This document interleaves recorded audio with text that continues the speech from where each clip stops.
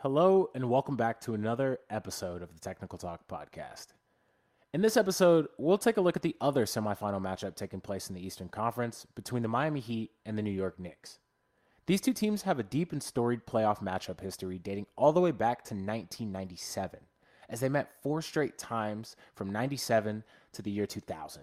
As in 2000, the rivalry would somewhat die down after Patrick Ewing was traded to the Supersonics and Jamal Mashburn and PJ Brown were traded to the Hornets. Since then, the two teams have only met once.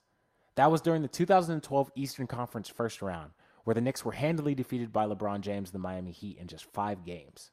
So this rivalry being renewed means a lot to New York and Miami alike. So let's get into the 2023 iteration of the series right after the intro. You're out of your mind. There is no way that LeBron will ever beat Jordan. Nobody will ever beat Jordan, okay? Okay, LeBron's a better rebounder and passer. Will you let me finish? Can you let me finish? Call me when LeBron has 6 championships. Is that your only argument? It's the only argument I need, Sean! All right, so jumping right into the Miami Heat catch-up. This is the Eastern Conference's 8th seed. Their last round opponent was the number 1 seed in the East, Milwaukee Bucks. That series ended with Miami winning 4-1. The top players for Miami in that series were Jimmy Butler, who averaged 37.6 points per game, 6 rebounds, and 4.8 assists, and Bam Adebayo, who averaged 17.4 points per game, 8 rebounds, and 5 assists.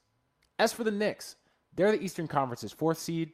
Their last round opponent was the Cleveland Cavaliers, in which they defeated 4-1. The top players in that series for Tom Thibodeau were Jalen Brunson, who averaged 24 points per game, 4.2 rebounds, and 4.8 assists, and R.J. Barrett, who averaged 17 points per game, 4.2 rebounds, and 2.8 assists. To start our evaluation of this series, we'll begin with the differential in scoring and defensive metrics by both the Heat and the Knicks. For Miami, they currently rank first among playoff teams, averaging 124 points per game, while the Knicks sit in the 14th spot out of the original 16, just under 100 at 99.6. Defensively, the Knicks held their previous round opponent to just 94.2 points per game, while the Heat allowed around 118.8 points per game to theirs. Pace does play a role in the discussion, I will admit, as the Heat average around 105 possessions a game, while the Knicks are closer to 93. But to really understand, we'll dive into their season series to set the stage for this one. In the season series, the Knicks won 3 out of their 4 games against the Miami Heat, taking the 2 at home and splitting the 2 on the road. The trio of Brunson, Randall, and Barrett have wreaked havoc on the Heat defensively, as they each average over 20 points per game, each on about 50% shooting from the floor. So for the Heat, the challenge they will likely face is who do they choose to use their best defender, Jimmy Butler, by the way, on. Personally, I would side with him eliminating point guard Jalen Brunson. Brunson's ability to play downhill is really the key to his distribution to Randall and Barrett, as defenses are forced to collapse inward because of his ability to score in the painted area, leaving teammates open for favorable looks. If we look at Brunson's field goal attempts, along with his percentage, he gets about 6 looks from the painted area a game, if not more, and has a tremendous 51.7 field goal percentage. Taking away those shots and forcing him away, firstly, will reduce his points per game margin. But it'll also force R.J. Barrett and Julius Randle to work with the ball in their hand, something that, if we remember from last season in their touch numbers, greatly limited the Knicks. Bam Adebayo should be doing the defensive work against Randle, leaving just R.J. Barrett to produce. And to be completely honest with you, if R.J. Barrett is to beat me singularly, I can live with that. For the Knicks, on the other hand, the surefire formula to limit the Heat is do whatever you can to stop Jimmy Butler, as he has the ability to throw it into overdrive for Miami seemingly at any given moment. So limiting him lends itself very well to a winning formula. Jimmy, like Jalen Brunson, shoots a tremendous amount of shots in the painted area, converting an average of 6 attempts on a 73.3% clip. Putting Randall on Butler will challenge him, with physicality and size, and make those attempts even more challenging. The Heat are without Tyler Hero for the remainder of the playoffs and will most likely struggle finding consistent supplemental scoring outside of Butler. And that's something that Tom Thibodeau and the Knicks will definitely look to exploit further. Another big thing to keep an eye out for is the battle on the glass between Miami and New York. The Heat are 11th in rebounding overall out of the original field of 16, while the Knicks sit 6th But while the overall numbers are telling, the offensive and defensive rebounding numbers are going to be the thing that ultimately tilts this game in one team's favor. The Knicks are an amazing offensive rebounding team. They rank first overall with about 15 offensive boards a game. And they also average second chance point mark of 18.2, which is good enough for third among the original 16 playoff teams. The Heat, in terms of offensive rebounding, come in ranked 15th out of the original 16 playoff teams with just 7 offensive rebounds a game, which in turn generates just 10.2 second chance points a game for a ranking of 14. Switching to the defensive side of the rebounding script, we see that New York is ranked 13th in defense and rebounding at 30.4%, while the Heat are stellar, coming in ranked 4th at 35.3 defensive rebounds per game. I have this saying that I use for teams on defense, and that saying is finish your possessions.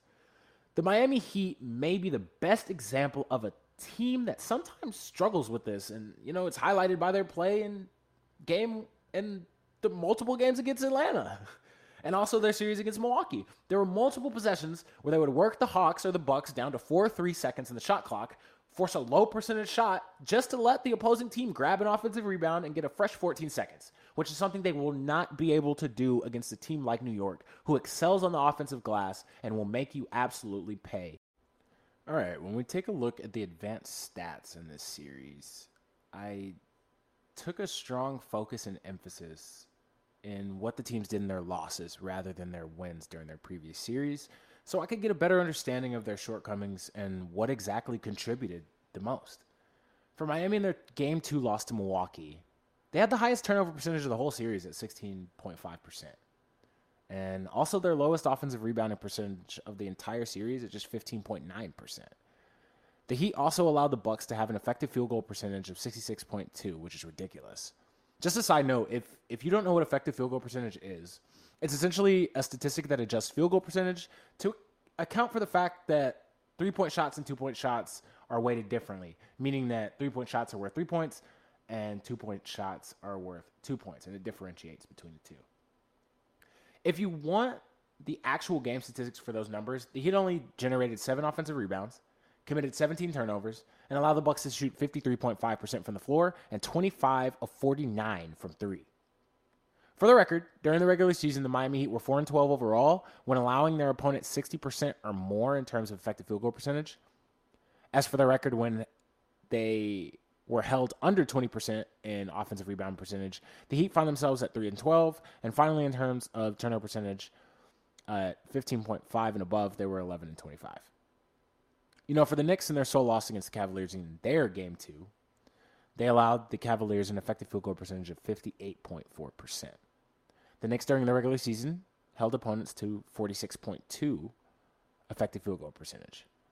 The Knicks also had a turnover percentage of 18.2% during the regular season. They averaged 11.8. And, game statistics for the Knicks when it came down to these turnovers, they committed 17 turnovers. The Knicks themselves also could not get a hold on the Cavaliers in terms of shooting, as the Cavs ended Game 2 with a 62.3 true shooting percentage. When I look ahead to this series between the Miami Heat and the New York Knicks, there's a lot of different factors that I can use, but I'm going to simplify it down to bare bones. And it's really going to come down to more of Miami than New York, if we're being completely honest. The Miami Heat have a tremendous duo in Jimmy Butler and Bam Adebayo. But my fear is that the incredible performances we saw from Jimmy can't be replicated game in and game out. And at some point, Bam Adebayo is going to have to step up offensively and defensively and, kind of also put the team on his back. The Knicks, on the other hand, you know what you're getting from them.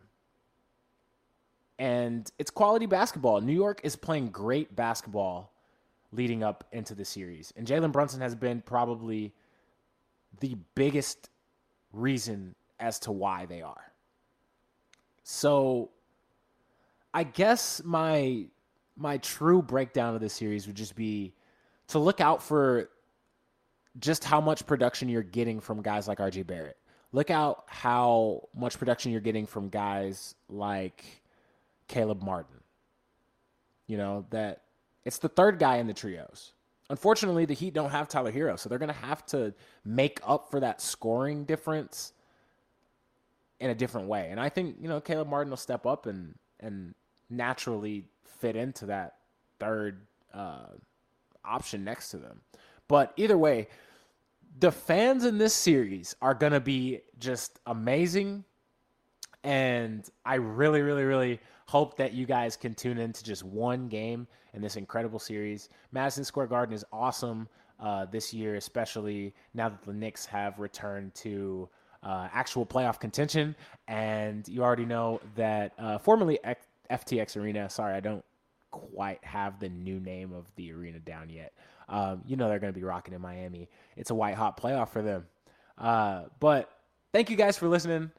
The other Western Conference semifinal will come later, either today or tomorrow. And that matchup is equally as exciting between LeBron James and the Lakers and Stephen Curry and the Golden State Warriors. So be on the lookout for that one. But again, enjoy basketball. Enjoy your day wherever you are, whatever time it is. And last but definitely not least, enjoy.